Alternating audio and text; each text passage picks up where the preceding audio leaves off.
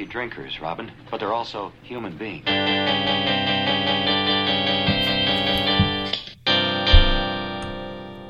I love hearing that again. That's so good. It's been so long. Fred, it's been so long since it was just you and me on the mics getting irresponsibly drunk talking about comic books. I know. And to be honest, you asked me to do the intro. I don't even know what to call this podcast. Are we doing... Look. Is this the Nerd Out? Is this the MCU? Or are we revamping Drunk Comic Book History? Here's what I think it is. I think this is Welcome to the Nerd Out. Because this is the Nerd Out. This is behind the paywall. Thank you so much for paying to be here. We really appreciate you being here. Thank you. Yeah, you guys are in for a really special show tonight. This is bringing out the vault. Exactly. As part of how much we appreciate you being here, we are bringing back, once upon a time, before this show was anything, it was maybe going to be me and Fred get drunk and talk about comics, and it turns out that wasn't a sustainable model.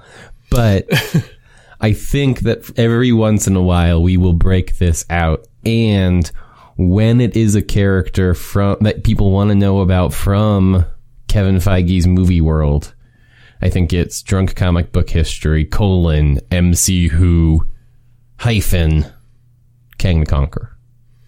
Yeah, and now we have a really obscure one today, because, I mean, like you said earlier, this is all about General Krang from Dimension X and TMNT's first debut in 1987. Hold on. Fred. Are we not doing General Krang? No, I just wanted to make sure you knew where he actually started, because you're right, that's the first chronological order, but actually General Krang, I mean, he goes way back before you ever encountered the Turtles, you know? No, of course, we're doing Kang the Conqueror, silly Fred. My mistake. The Marvel guy, being played by Jonathan Majors. Right, yes. Made famous in Loki show. What was Loki show again? Look, so here's how it's going to go. I think you're going to guide the conversation. I want you to ask anything you want about Kang. If you want to talk about the Loki show, we'll talk about that. You and I both have a couple of... what are you rocking? I have a 6-pack of Tall Boy Miller Lights. That's what I have called... I have a 12-pack of Stella. Called upon to get me through this. Stella's good. Cool. All right, so I'm going to go... Are you ready to begin? Are we just jumping straight into it? We're talking all about Kang? Ready to go. All right. When you hear the ding, we will have begun, and you can start asking questions, and if you run out of stuff, I got some places we can go, so no worries. Here we go. And let's begin here. As we lead up to our first ding, I'll just say, first of all, please drink responsibly. We're both in our house and are walking from these microphones to our bed. I'm not even walking my microphones out my bed. Your microphones out your bed, even better. And then, so why did we want to talk about Kang? Well, this episode's going up the day that Ant-Man Quantumania comes out, right? And I think most people are aware, if you've seen the trailer, that Kang the Conqueror, who's a pretty big deal in Marvel, we're about to get into it, is the villain of the movie, but also might have some future portents for Marvel. I think that's going to kind of be what we get into a little bit here. Now, so this is actually my first question. Okay. Because you said he's the villain. Mm-hmm. Now, in the Loki show, he really, I'm assuming, I'm just going to call him Kang, even though I guess he's not technically Kang the Conqueror in the Loki show, but it's the same guy. That's fine. So, is Kang a villain? Is he like an anti-hero? Is he... how evil is this guy really? Yeah. Okay. So Kang's a bad guy. I would say that Kang is a villain. Not from Kang's perspective, probably, right? Like, he is one of those villains that I think sort of has justification for his own behaviors, right? But if we want to go back to the origins of Kang the Conqueror, right? Kang first shows up in the 1960s in the Fantastic Four comics. It's Fantastic Four number 19, which is a Stan Lee, Jack Kirby joint. One of the best. And he originally shows up as a character called Rama-Tut. And there are a lot of different sort of iterations of Kang, which is kind of what you were getting at, right? The idea that character that we saw in the Loki show, right, is neither called Kang, nor does he seem to be particularly nefarious. But this is sort of part of the trick with Kang, and maybe part of what we want to explore is there are many, many Kangs, including Ramatut, the Scarlet Centurion, Kid Immortus, and even the most recent Iron Lad is actually a Kang. Okay, now, what is his motivation? Like, we had a very solid motivation and reasoning from Thanos. Obviously, that was changed a little bit from the comics to the MCU. I think his MCU one, while not sensible, made more sense, but the comic one was obviously more comic. What is... Oh, I see what you mean, yeah. Yeah. So it sounds like what you're getting at, right, is like with Thanos in the comics, like he literally wants to kiss and make sweet love to the woman who is also death. Embodied. Yeah. So but in the movies, they just sort of, he wanted the Infinity Gauntlet, right? He had the ultimate guffin he was after. But it was like the whole resource thing, like he thought he was doing a good thing for everybody. Oh, perfectly balanced. Yeah. So, what's Kang's, why is he conquering? Well, because he's Kang. So sorry, Kang is that conquers. not like enough? You don't think that's enough? Just that he's Kang? It can't be good enough for you? Or he's got to do more than that? I mean, okay, so he conquers, but like, what's his tax plan? How does he rule like all over the multiverse, the galaxy? What's he ruling over? How does he do it? So, okay, here's part of the thing. I mean, there was definitely, and we can talk about it if you want. There's a story in the 70s, I think it's called. I have so much Kang stuff pulled up right now. Yeah, there's a story from the 70s. No, pardon me. The 90s? Yeah, here it is. Pardon me. It's in the 90s, where Kang does actually win. But it's very short-lived, and the Avengers actually, sure, throw him over. But part of and this, so I have seen Ant-Man and the Wasp: Quantumania. Mm-hmm. This episode will not contain spoilers for that, but something they kind of allude to immediately that was very like comic booky in the movie is that like we, the reader, and the Avengers are never encountering Kang in chronological order, right? Like Kang has a different experience of time than we do, right? So like, I had lent a friend a Doctor Doom comic, and she had come back, and one of her chief complaints was like, who's this Kang guy? And why does he just come out of nowhere and just have all this stuff going on that we don't know about?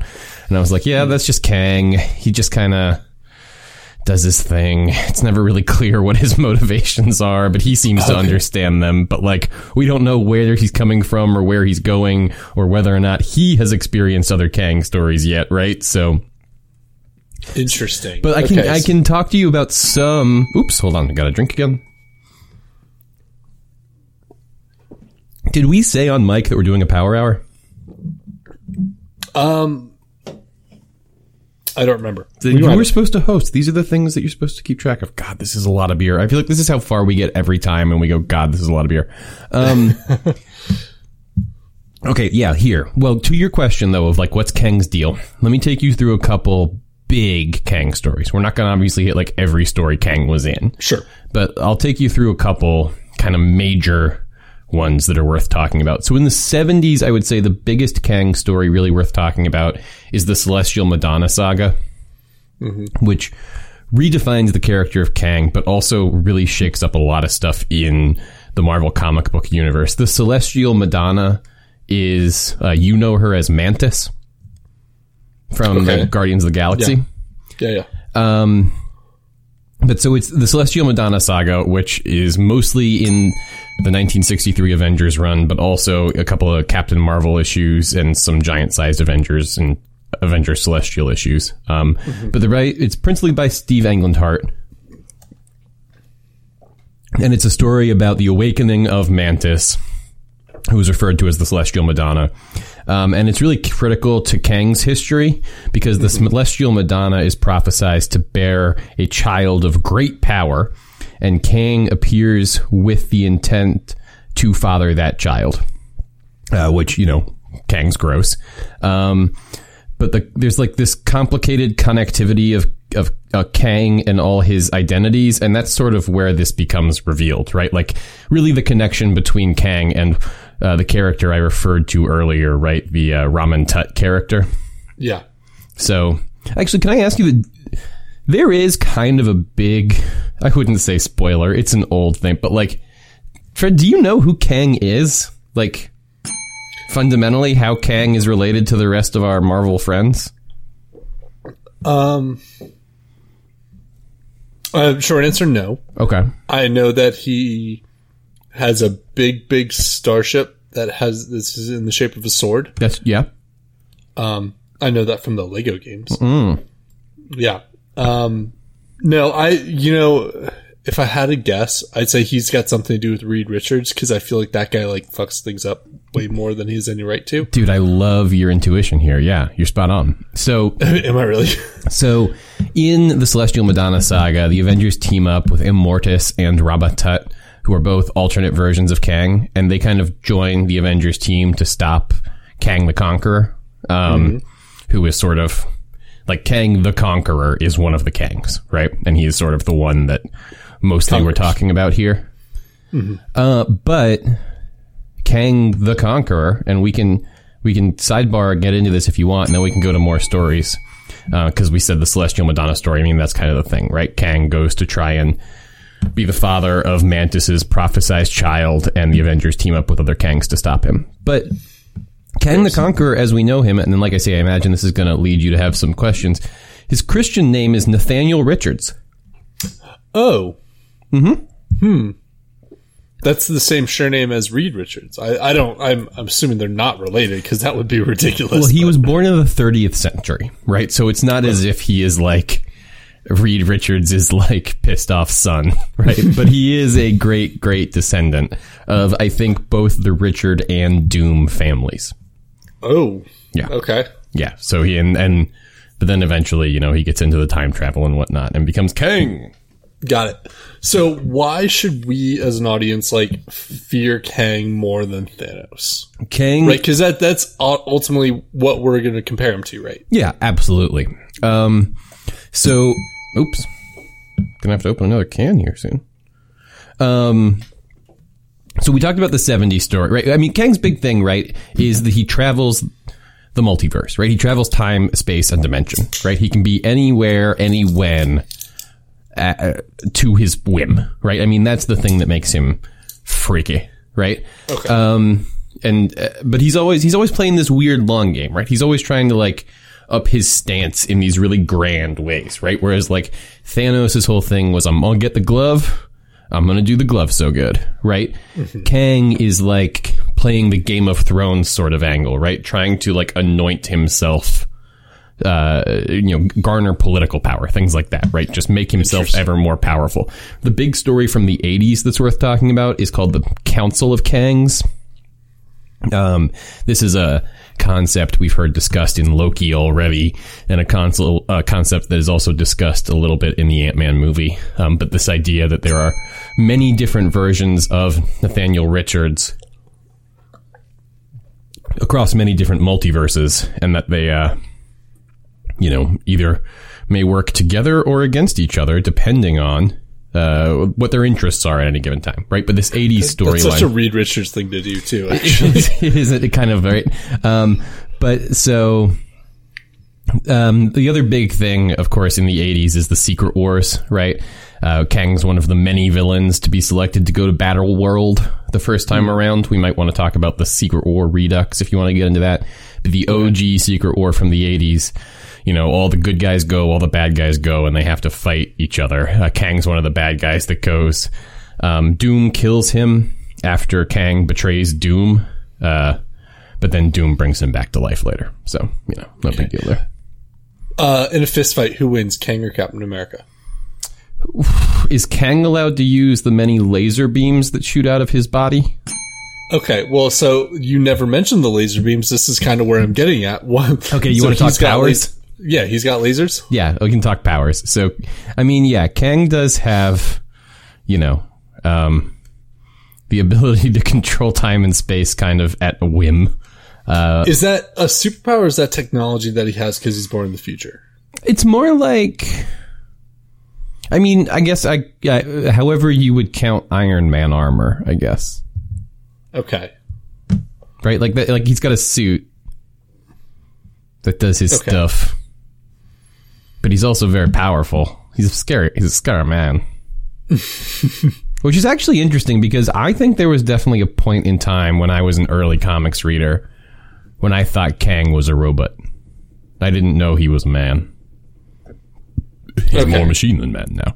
But, you know what I mean? Like, he's got that look. I don't know how familiar... Do you know, like, offhand, do you know what Kang looks like? I guess that's even a fair question. I know what he looks like, but I don't know. I guess I'm asking, is it worth us explaining to the listener audience what Kang looks like? Vaguely. Like, he's got, like, a blue head. He's got blue face. He's got a purple and green kind of outfit. He looks like a robot, kind of, or a cyborg at least. And yeah, he's often stepping into or out of portals and trying to conquer stuff. So yeah, sorry. So we talked about the 80s, Council of the Kangs. The 90s, the big stuff that Kang had going on.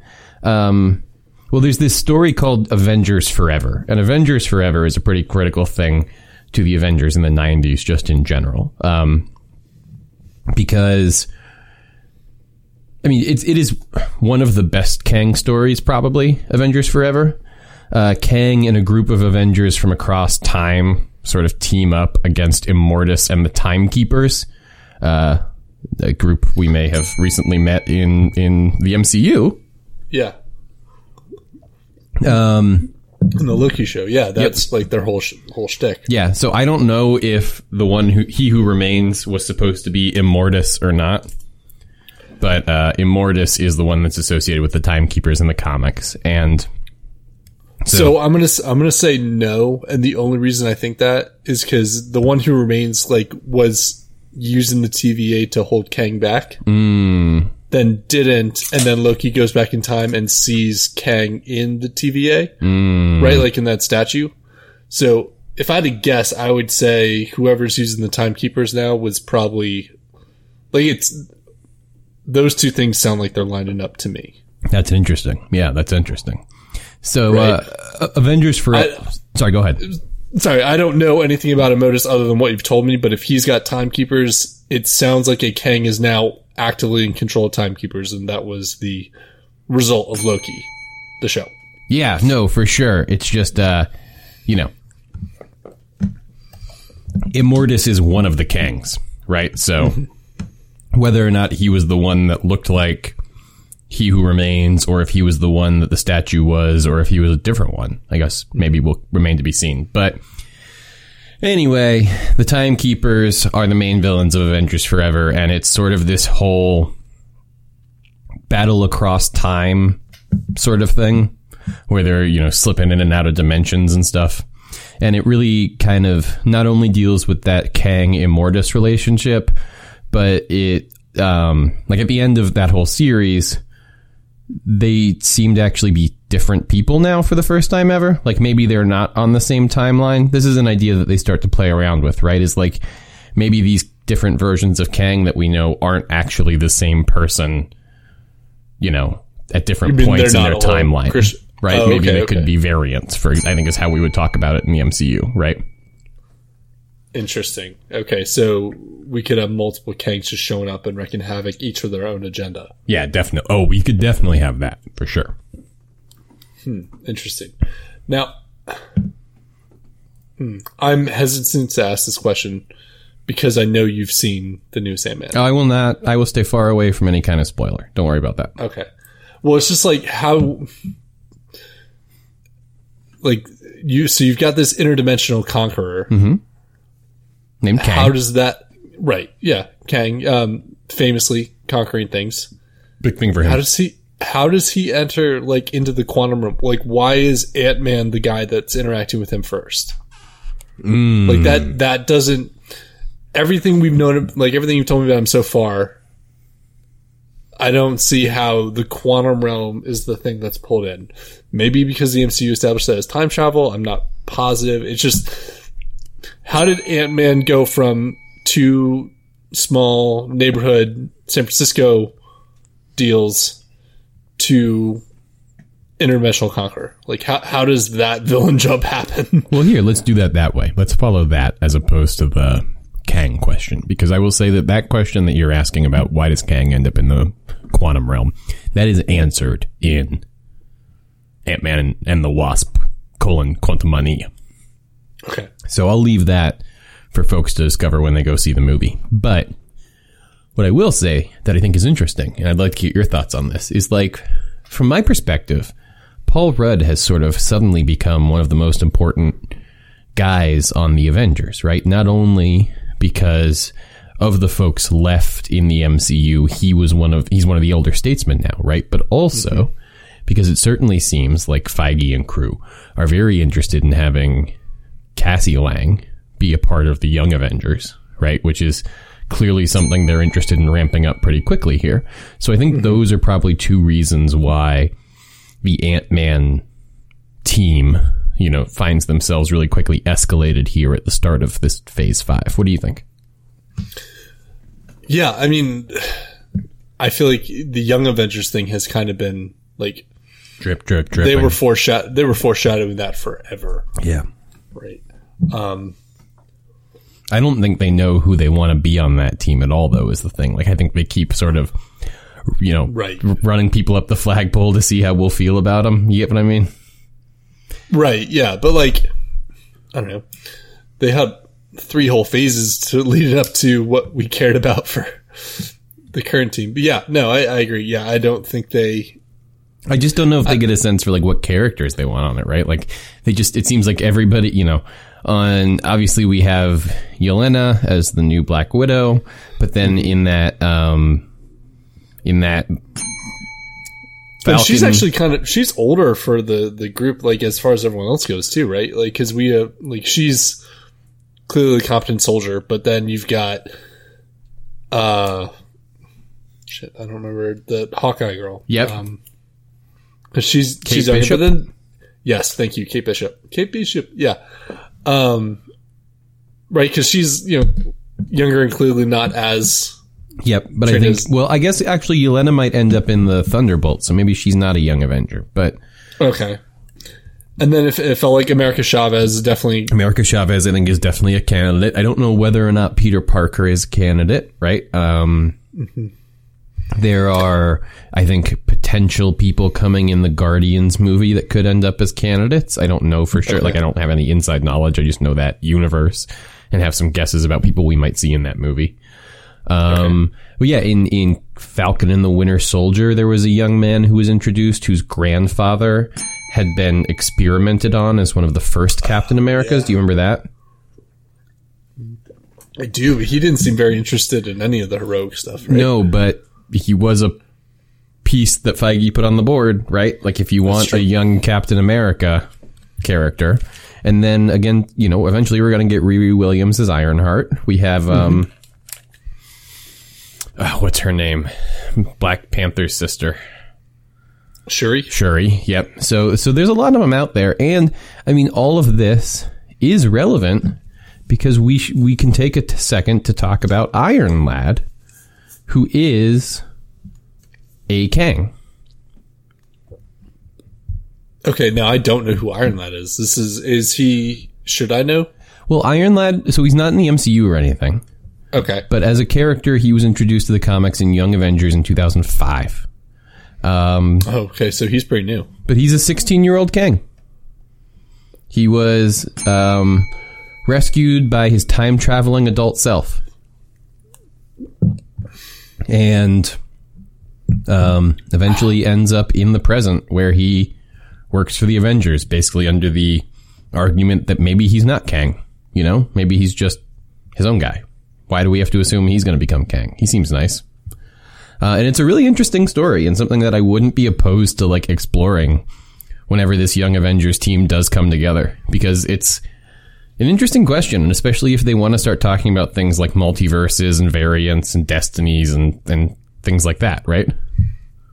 Yeah, I mean, I think anytime a movie can, like, kind of approach nature versus nurture in a really nuanced and interesting way, I'm kind of all for it. And I think that would be a good character to do it with. Just depends on how, like, cliche they want to make it, I guess. Mm-hmm. Well, and do you know, I guess, Fred, are you aware of what the the modern Secret Wars, the 2015 comic. Have we talked about that very much? We have not. So there's two different Secret Wars, right? There was the Secret Wars that we mentioned earlier, right, which was in the 70s, which is this. Oh, hold on, I have a burp coming, so please excuse me if I have to stop speaking for a minute. But there's all the bad guys of Earth and all the good guys of Earth all get kidnapped away to this place called Battle World, and they all have to fight to see who's better, right? Then in the 2015 issue. Let me see if I've pulled up the thing here because I can't quite remember who kicks it off. But the idea is that it might actually be Kang, which is part of why I think in the movie it'll be Kang either way. But, my point is they bring even more people than ever before, right? So there's an entire Thor corps of police officers that are just made up of all the different versions of Thor. And they're all on Battle World making sure that you go to the battles you're supposed to go to or whatever, right?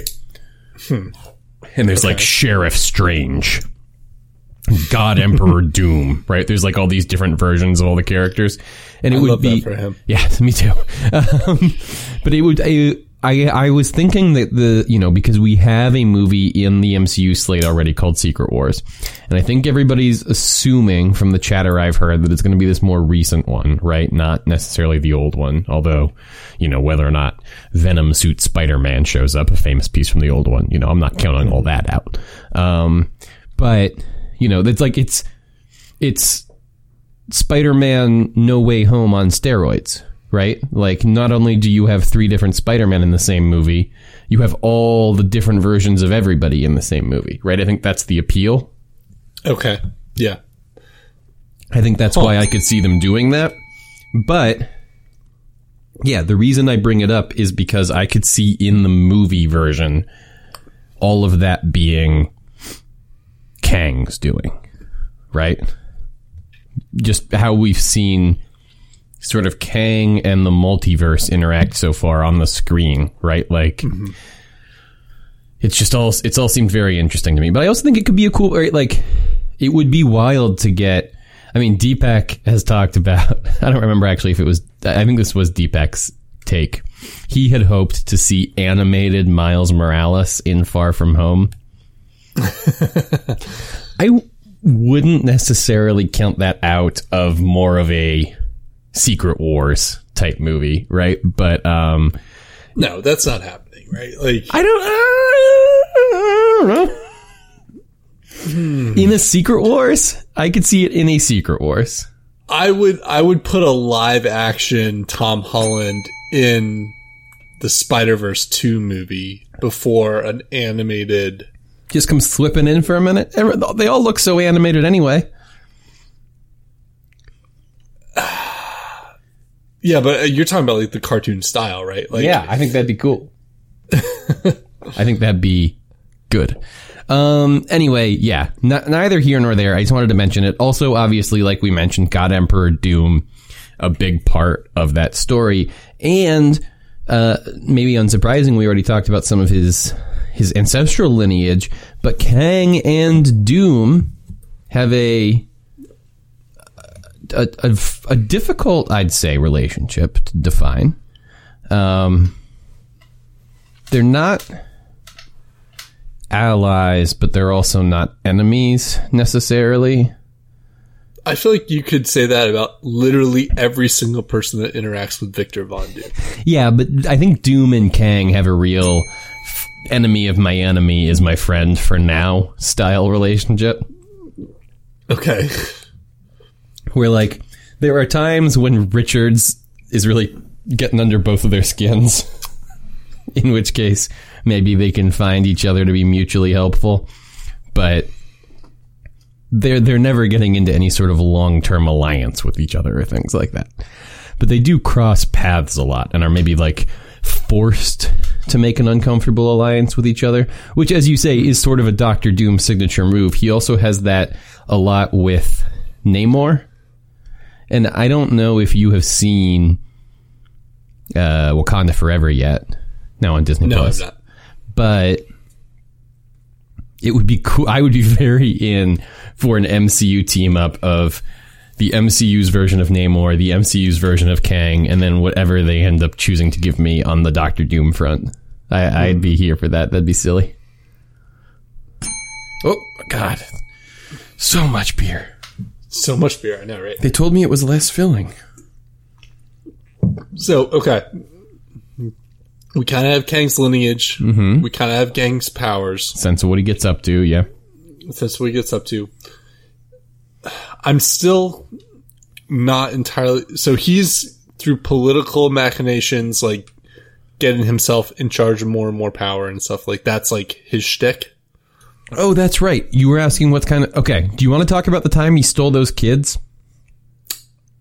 Sorry? That's like a big thing he did. Stole a bunch of kids? Just 2. He impersonated Loki. This was pretty modern, actually, but I will say this. How much detail do we want to go into here? So this is pretty modern, but this was part of a pretty modern story that seems to be the basis of a lot of what the MCU is doing right now.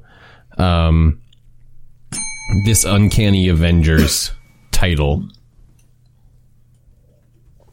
eventually led into an event that is very much the basis of the Doctor Strange multiverse stuff. So, like I said... Okay, yeah, I did want to talk about that next, because that feels like it lines up pretty well with all this. Okay, yeah. So this is all part of that, right? So in this story that's called Uncanny Avengers that came out a couple of years ago, Kang impersonated Loki and kidnaps twin babies. And they are the children of 2 of Apocalypse's horsemen. He then raises those babies in an alternate reality. But then the Apocalypse twins destroy Kang's future. Naturally, continue. Kang then forms the Kronos Corps with individuals he saved from alternate dimensions throughout his own timeline. And then the Kronos Corps kind of help to save Earth, which allows Kang to absorb cosmic powers of a dead Celestial, which was pretty cool.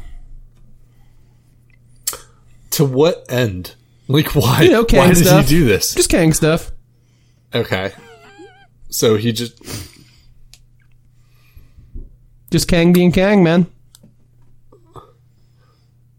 All right. So forgive me.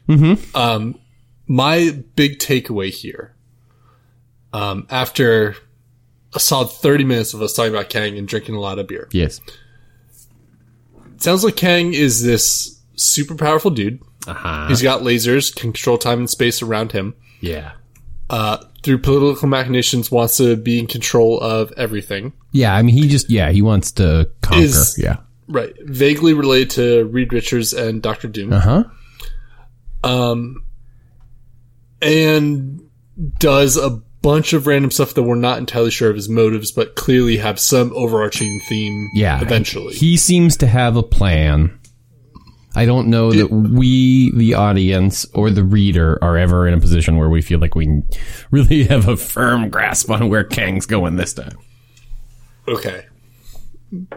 I mean, we know where he is, and we know his eventual goal is conquer.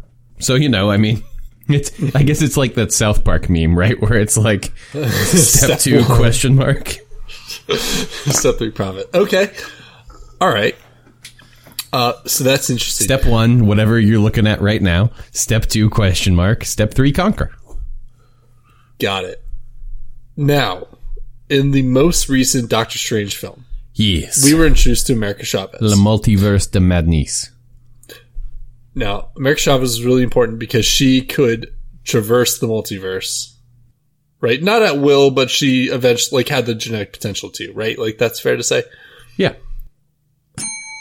And that was super important to Wanda Maximoff because she wanted to have that power to steal all of her kids. And it's clearly like this is some unique thing to America Chavez. Yeah. Right. It seems like from what you're telling me, Kang should be able to do that also. Travel the multiverse, you mean? Right, yeah, because he seems like... Well, multiverse travel seems like something he's been doing. Yeah. He can do that. Okay. So does America Chavez matter? Well, what do you mean matter? Like, okay, hold on. What do you mean matter? Like, I don't know, Captain America strong, Hulk strong, right? Like, people sometimes have similar power sets. It doesn't mean the other one's irrelevant. They're different, right? Like, okay. America Chavez, I mean, hold on, let me confirm this before I speak on it. Because she's a newer character, and I don't always know the newer characters as well as I know the older characters. And of course, when I do it now, it brings me up with the character from the film. I thought she gave a very good performance, though. I'm happy to learn about her, just not what I'm looking for right now. I think what I'm looking for to confirm here, Fred, is I think she's an Inhuman. Which is like always a little... That's always an interesting topic to the Inhumans. Yeah, that's right. It's like a little third rail-y, but I'm checking here because, hold on, I don't see her, it's not listed under any of her team affiliations. So maybe she's not. Oh, is she a mutant? No, she's just whatever the heck she is. Utopian parallel. Reality, the time and presence of being, the presence is greater than... Yeah, no, she's just weird. Okay, so she just naturally has the ability that Kang has built into his suit? Well, let's not say built into his suit, but yeah, that Kang has technologies that allow him to manipulate. Yeah, for sure. That is true. Okay. All right. But yeah, she can do it en natural, so to speak. Got it. All right. So who's winning in a fight, Kang or Scarlet Witch? Oh, okay. I mean, here's the thing that I keep coming up against, right? Like for me, you know how Wolverine is like the best at what he does, but what he does isn't very nice. Oh yeah, no, he told me that. Yeah. And you know how, like, you watch him fight so many people, and he's just, you know, even, and Jackman does this so well, right? I just wanted to drink for Jackman. Jackman does this so well, right? Where he kind of encapsulates that physical fury and rage and whatever. And, like, you look at that character and you go, man, what a fighter. He's all offense and he needs no defense because he cannot be put down. Right? Mm-hmm. And then he fights Magneto. And it's just like, yeah. Everybody moves forward through time, baby. That's like having metal bones for Kang. Like, he can just put you on a little loop for a bit if he wants to, you know? Oh, so he can control time for other people, too. Yes. Yeah, for sure. Okay, we should have talked about that. That is an interesting ability. He controls time. Yeah, but like... Did I stutter? No, but you didn't say that ahead of time. Yeah, no, controlling... that's more impressive than the lasers. Oh, well, yeah, it's definitely more impressive than the lasers, for sure. But he does both. Yeah, no. Okay. He has control over time and space. In reality. Okay. If you will. Right. So not just in the I can travel through any time. No. Yeah. He can control it for other people also. Yeah. Okay. And he uses that to great effect in the MCU. In the films? Or in the comics? Oh, you know, whatever. The most recent thing about Kang that you might have seen, you know, whatever. I will say in the movie, at the very least, what I will tell you with no spoilers is that he certainly at least threatens some people with that. Interesting.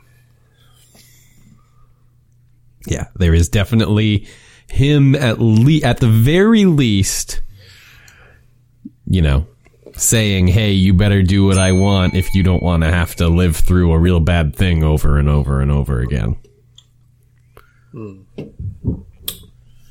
That's a scary power. Yeah. Can we pause here really quickly? Mm-hmm. Thank you. I have to pee so bad. No worries.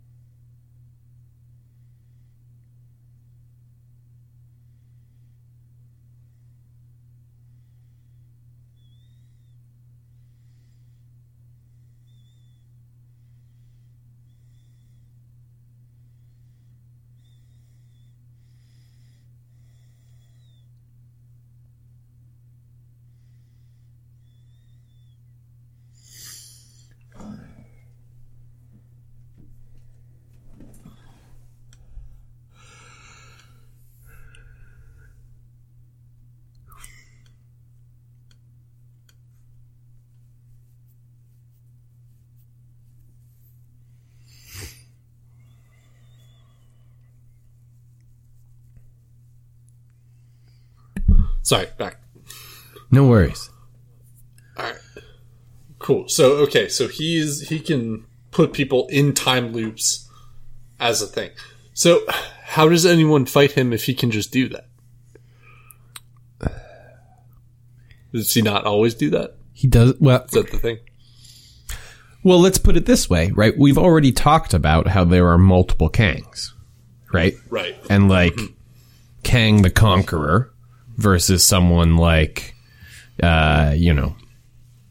Raman Tut, for example, right? Like, you might be dealing with different skill sets in that, but I also, and I think that we can say confidently, spoiler free probably, that given the things that we saw in Loki season 1 on Disney Plus, if anyone hasn't had a chance to check that out yet, I think we're living in a post Council of the Kangs world. Does that seem fair to you?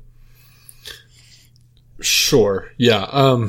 It's hard for me to say for sure because I don't know enough about the Council of the Kangs. Well, he just... But yeah, it sounds right from what you've told me. And in that episode, right, like when they meet Jonathan Majors' character for that very short amount of time, he talks about how there are many of him, right? And how they all got together to try and fix the world or whatever. Mm-hmm. And that feels Council of the Kangs to me, maybe. Oh, sure. Yeah. I had forgotten that he'd said that, but yeah, you're right. So just, if that's the case, I guess I don't know how much we should be concerned about.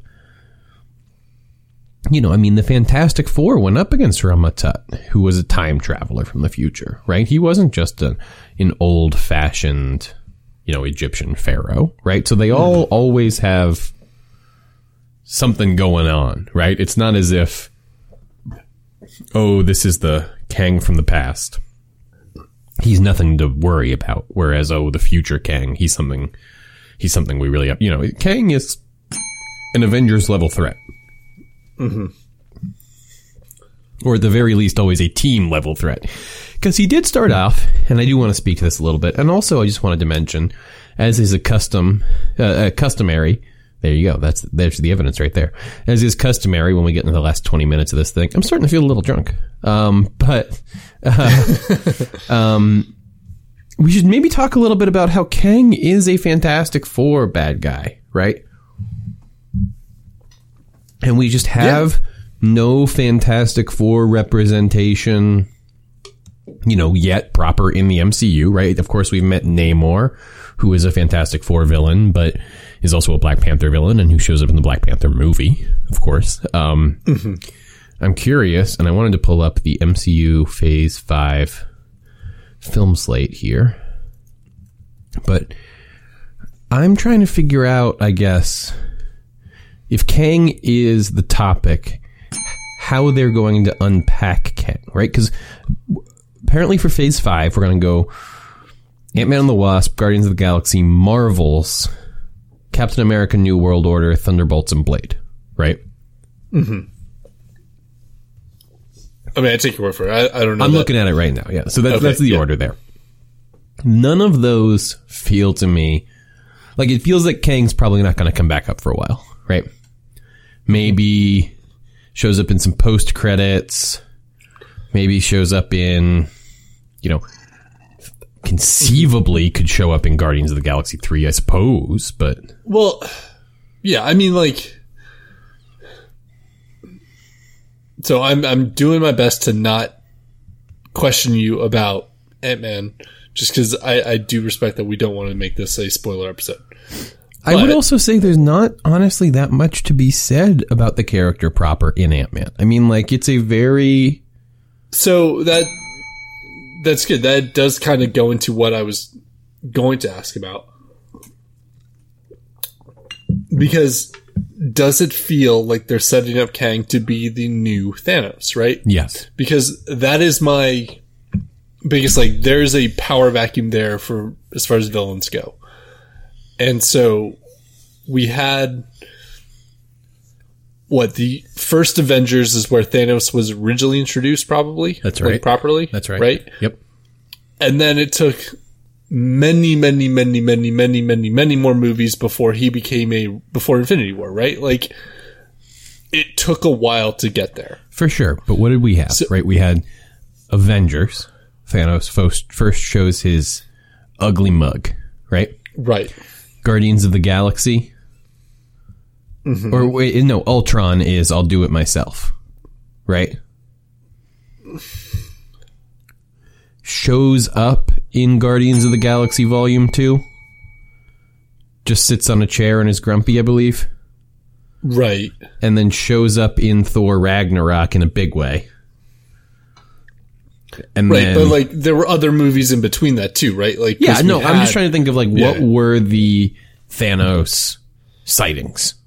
Right. Okay. Yeah. So because and this is, I mean, you're thinking of what I'm getting at, right? Which is I just took you through the Phase 5, which I think we're saying no clear place for Kang to pop up. Right. Between now and the end of 2024, right? Mm-hmm. Fall of 2024, we get Deadpool 3. Probably no Kang there, if I had to guess. And then 2025 is Fantastic Four and Avengers Kang Dynasty. And then the first movie they have slated for 2026 is Secret Wars. That's Kang. Okay. Which, I mean, that does kind of track with the Thanos thing, though, right? Because that's what... Yeah. Ragnarok, no, whatever. And Endgame and Infinity War. Infinity War, yeah. Interesting. I had really thought that the Fantastic Four movie was going to be Doctor Doom centric for a long time, but the more I think about it, the more I think it's just got to be a Kang movie. Like, if there was Marvel hero who you could say, oh yeah, Thanos is a Punisher bad guy or whatever, right? Mm-hmm. Like, there's no way they wouldn't have done a Punisher, right? It's just that he's not. He's just his own thing. But for Kang is a Fantastic Four bad guy, right? So not putting him up against the Fantastic Four, I guess, seems weird to me. But also for me, I want a Fantastic Four movie that takes place like long before the Avengers ever show up. Like, I want a Fantastic Four movie that takes place in the 60s, right? So maybe a little bit that's also dependent on that.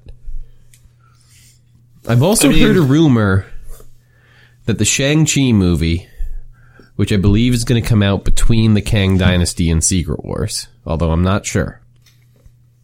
I've heard a rumor from someone I trust who says that the subtitle for Shang-Chi 2 is called Shang-Chi and the Shattering of Time. And if that is true, I think that could be very interesting. Well, you've not seen the original Shang-Chi movie yet, I just did. I have watched it since we spoke last. Oh, okay, cool. Yeah, because you had not spoken since we... So they don't do any... No. Nothing to do with time in that movie. No. So I'm with you. I don't necessarily know where it'll fit in aside from the idea that maybe Shang-Chi fights Kang or something like that, right? The interesting thing that is definitely there is the idea that Destin Daniel Cretton, who was the director and I believe also the writer. Oh no, pardon me. I'm so sorry. I'm misspeaking. No, I'm not. Pardon me. Yeah. Destin Daniel Cretton, who was the director and screenwriter on the first movie, is the director and screenwriter who is slated for the sequel. He's also doing some other Marvel work, Power Man, I think, on Disney+. But his company, I don't remember the name of it off the top of my head, but his production company is the only company aside from Ryan Coogler's company that has a production deal with Marvel. So there's Coogler's company and there's Cretton's company, which makes me think that Shang-Chi is going to be an important piece in the future of the MCU. If they gave this sort of exclusive Coogler-style deal to this guy, right? The thing is, I could actually see... So you saw how Shang-Chi ended, right? Yep. With his sister kind of running the new hip League of Shadows. I know it's not the League of Shadows, but League of Shadows. Yeah. I could see that fitting in fairly well with Young Avengers. Mm. Right? Like, it's got that vibe. I could definitely see that, for sure. Sorry, I'm just sad that I'm going to have to open one more beer. Oh, God, I'm dying. I'm just so full. That's always the thing with the Power Hour, right? Yeah. Is you get full. Yeah, so I don't know. I guess I don't know. Yeah, we'll have to see. We'll have to see how Shang-Chi plays into all of it. We'll have to see if Kang comes knocking at the Shang-Chi and the 10 Rings doors or whatever. But yeah, I don't know. I'm not sure where he will fit in the future. Do you want to just run through some fun facts about Kang? Yeah. So here's what he's working with. You've been asking me all about this suit. Here's what he's working with on the suit. Mm-hmm. He has battle armor that is produced from a rare synthetic ally from the 40th century that is neurokinetic, meaning it responds 40th century to his subconscious thoughts. Is he from 40K? If you told me, why did you not say that he was from 40K? I don't think he is. 40th. I mean, no, his armor is. I just don't think he is. Okay. All right. Well, you know. He's from... stupid bell. Oh, maybe he is. Sorry. Pardon me. Yeah, base of operations. The 40th century of Earth. Chronopolis. Limbo. Okay. All right. So he's from Holy Terror. See, you should just tell me that, and I've been like all about it. Pardon me. Yeah, now I didn't realize you guys were so close. Yeah, so he's got his crazy future suit with his telekinesis powers. Mm-hmm. He has no powers. His armor endows him with rough equivalent of superhuman abilities. He can lift 5 tons. Mm-hmm. He has a force field that extends 2 feet away from his body. Okay. He has anti-gravity devices that can allow render objects weighing up to 2.2 tons weightless. Is that in addition to the 5 tons he can lift? I suppose. He has a video communicator on his watch. I mean, mundane but useful. He can travel through time. Okay. He can issue concussive blasts. Okay. He has, by cracking his fingers, Kang can summon any number of weapons which are transported to him through time stream instantly. Okay. That actually, he was it. Who did Idris Elba play in the latest Suicide Squad movie? Because he does the same thing, right? With his... He can crack his knuckles and summon weapons through the time stream. I don't think that's what that guy could do. He summons weapons through, like, a portal or whatever. It doesn't matter. Oh, okay. Right. I don't recall. He can... I don't think they did it in the actual movie, but like... Oh, okay. I'll look into it then. He can flex his muscles to activate a powerful electric shock. I mean, who can't?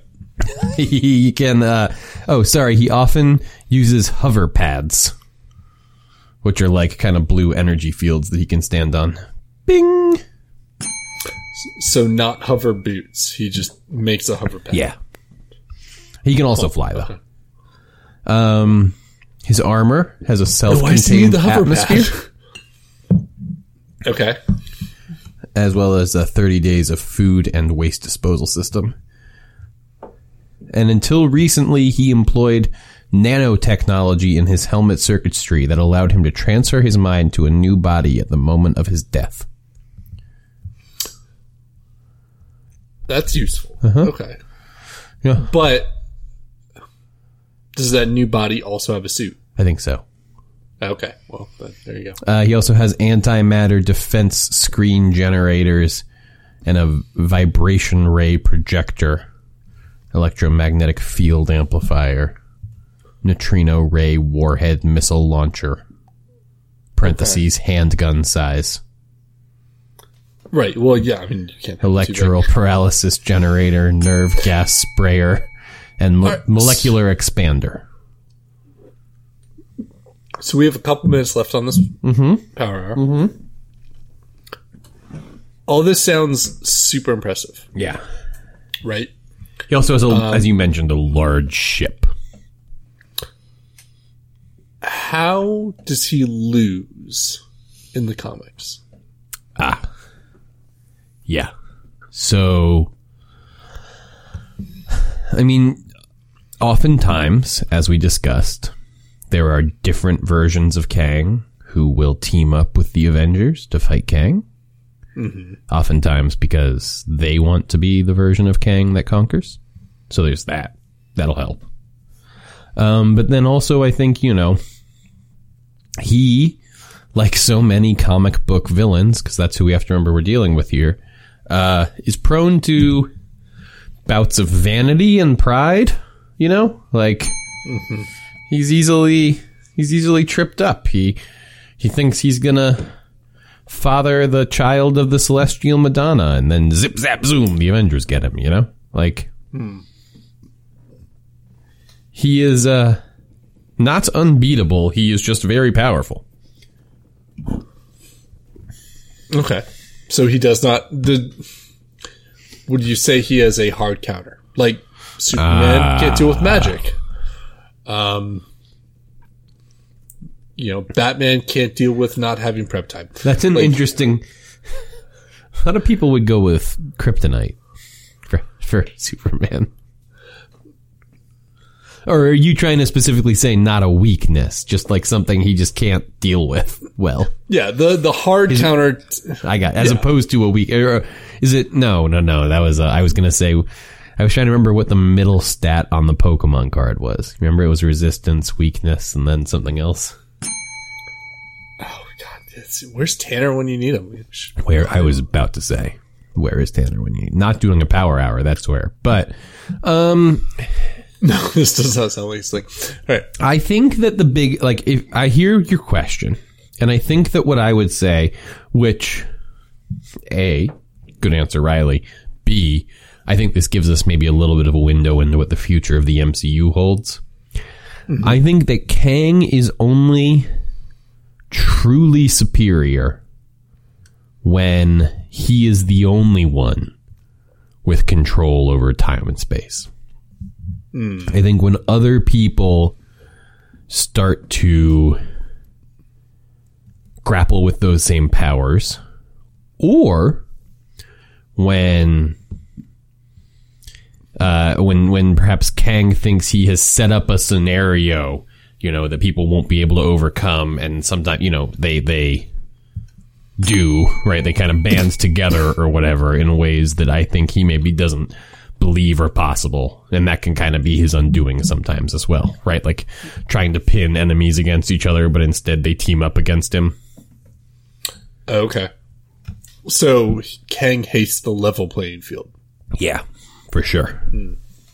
I think when engaged on a level playing field, he is pretty easy to defeat. Interesting. Okay. Right? All Like those Apocalypse twins that he kidnapped. He gave them a leg up by giving them the power to travel through time like he could, and they totally nixed his future. Because they were all pissed at him because he kidnapped them when they were babies. Right, yeah, no. Did not think ahead on that one. No. That's the thing. My guy can travel through time, so it's not always, Mr. Plans a lot. He is kind of a sad character in the modern Marvel Comics continuity. Oh, yeah? He's just the most recent place he showed up was in this Doctor Doom run called Potterville, where Doom is running just like Latveria, and Kang just kind of pops in, like sort of all nihilistic every once in a while. Like, what am I even doing here? People are like, he's dealing with some like coup or something, and he just shows up to talk to Doom every once in a while. Just like some supervillain showing up at the comedian's house and just be like, oh man, it's all fucked. Basically, yeah. Like Doom's like dealing with, like I said, like coups in Latveria and shit, and Kang just shows up every once in a while, just needing a guy to talk to. Doom's like, get out of my house. He is a doctor. Hey, great point. All right, I think we did it. Yeah, no, I appreciate that. Sparse information on Krang the General, but, Kang the Conqueror, also good. Can I actually tell you? Yeah? I'm going to keep the timer going. But I am hoping to start my Teenage Mutant Ninja Turtles read-through, like, next week. Oh, yeah? Yeah, I got a hold of a bunch of the classics, like the old school stuff from the 80s. So I'm hoping to go through some of the black and white run, and then, time permitting, some of the IDW run. So we could get back together and talk Turtles later in the year, for sure. I mean, you're joking about Krang, but we can talk Krang with 2 A's if you want. No, I love the Turtles. I think that everybody has their own special favorite Ninja Turtle, and I think that immediately tells everybody something about you. I don't think any other superhero combo like does that like the Turtles do, and so like they have a special place in my heart. Because everybody has their favorite Ninja Turtle, and everybody's right. Yeah, that being said, it sounds like you maybe have a particular favorite one that you want to stump for. I mean, like, obviously, but, like, that's neither here nor there. Fred, who's your favorite Ninja Turtle? Oh, it's Leo. 100%. Why is that? Well, so, alright. I mean, if we're gonna get into it. No, first off, I've been talking so much comics. Why don't you, spit turtle knowledge, man. I am a firm subscriber to the belief that Splinter gave all the turtles a weapon to, like, immediately temper their worst instincts. So, like, Leo gets these 2 hyper lethal blades, but doesn't kill anyone with them. And I think that, like, the idea of complete self-control with your weapons like that, I think that's super important, right? And so you can also see it with, like, Raph, right? Who's, like, he's got the 2 Psi, which are, like, entirely defensive, but he's, like, such a big and boastful and, like, aggressive character. Right? Or you've got, like, Donatello with the stick, who's got just, like, he's super smart and, like, real into tech, but, like, he's got a wooden stick as his weapon. Sure. It's like, all right, just deal with it, right? Like, that's the idea that the weapons are so, like, opposite these guys' characters, and that Leo needs to deal with this, like, yeah. No, Leo's the way to go. But that's interesting. Fred, maybe you should do the turtle. I'm a real Turtles novice. That's why I was excited to get a hold of these comics. I don't know much about the Turtles. Sounds like maybe you should be running the Turtle comic talk. I dabble in the Turtles. I'm not gonna lie. I love that. Yeah. Cool. Well, should we thank the folks? Yeah. Say good night, Fred. Good night, Fred. No, honestly, if you made this far, thank you so much for listening. If you made it this far, hold on, let me stop this. We're done with that. If you made it this far, yeah, you're really one of the real ones. Thanks for listening to us talk about Kang. Our tummies are so full. No, and then sound off what you want this call. Is this the MCQ? Let us know in the comments. They're not out, or are we revamping Drunk Comic History? Are we bringing it back? Let us know. Maybe we're bringing it back and we didn't know. Yeah. Only, if it happens, it happens. There's only one way that we can find out, and it's if you, because you are a paid subscriber, you can head to the website, you can hop on the comments, and you can let us know what you want to hear more of. A, is this the right thing to call it? And B, who do you want to hear us talk about? Do you want a Turtles ep? Do you want to that Flash movie's coming out? Do you want to hear us talk about the origins of multiple Flashes and Flashes in multiverses and things like that? Do you want us to get into? Do you want to know about World War Hulk because that Captain America movie's going to come, or what the Marvels is going to be about? Just let us know. Hop in the comments. Tell us what you want us to drink and talk about, and we'll do it. Right, Fred? Absolutely. But most importantly, thank you. And if Krang the Conqueror was going to play rock, paper, scissors, would he do rock, paper, or scissors? Let us know. Let us know.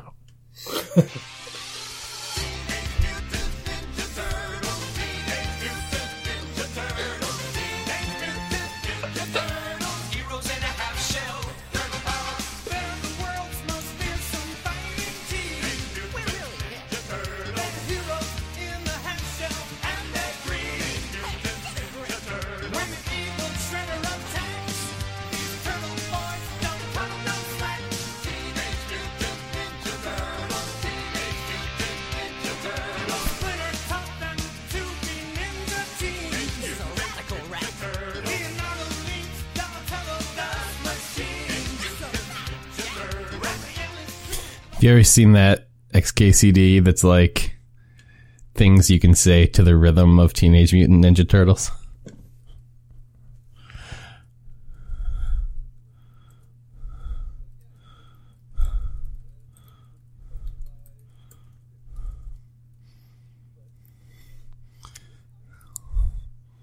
I'm quick. Yeah, here you go. It's Wikipedia article titles with the right syllabic stress pattern to be sung to the tune of the original Teenage Mutant Ninja Turtles theme song. Here we go. Ace Ventura, Pet Detective, Biggest Loser, Second Chances, Cayman Island, Blue Iguana, Heroes on the Half Shell. I mean, I could go all day. There's a ton of them. Central Texas Pocket Gopher, Church of Jesus Christ Creator, Climate Change and Meat Production, Crouching Tiger, Hidden Dragon, Daylight Savings Time in China, Denver Airport People Mover, Easter Island Spiny Lobster, Edgar Allan Poe Museum, Engine Failure After Takeoff, English as a Second Language, Former Arctic Monkey Members, Fuller's Modern English Usage, Georgia Game and Fish Department, Golden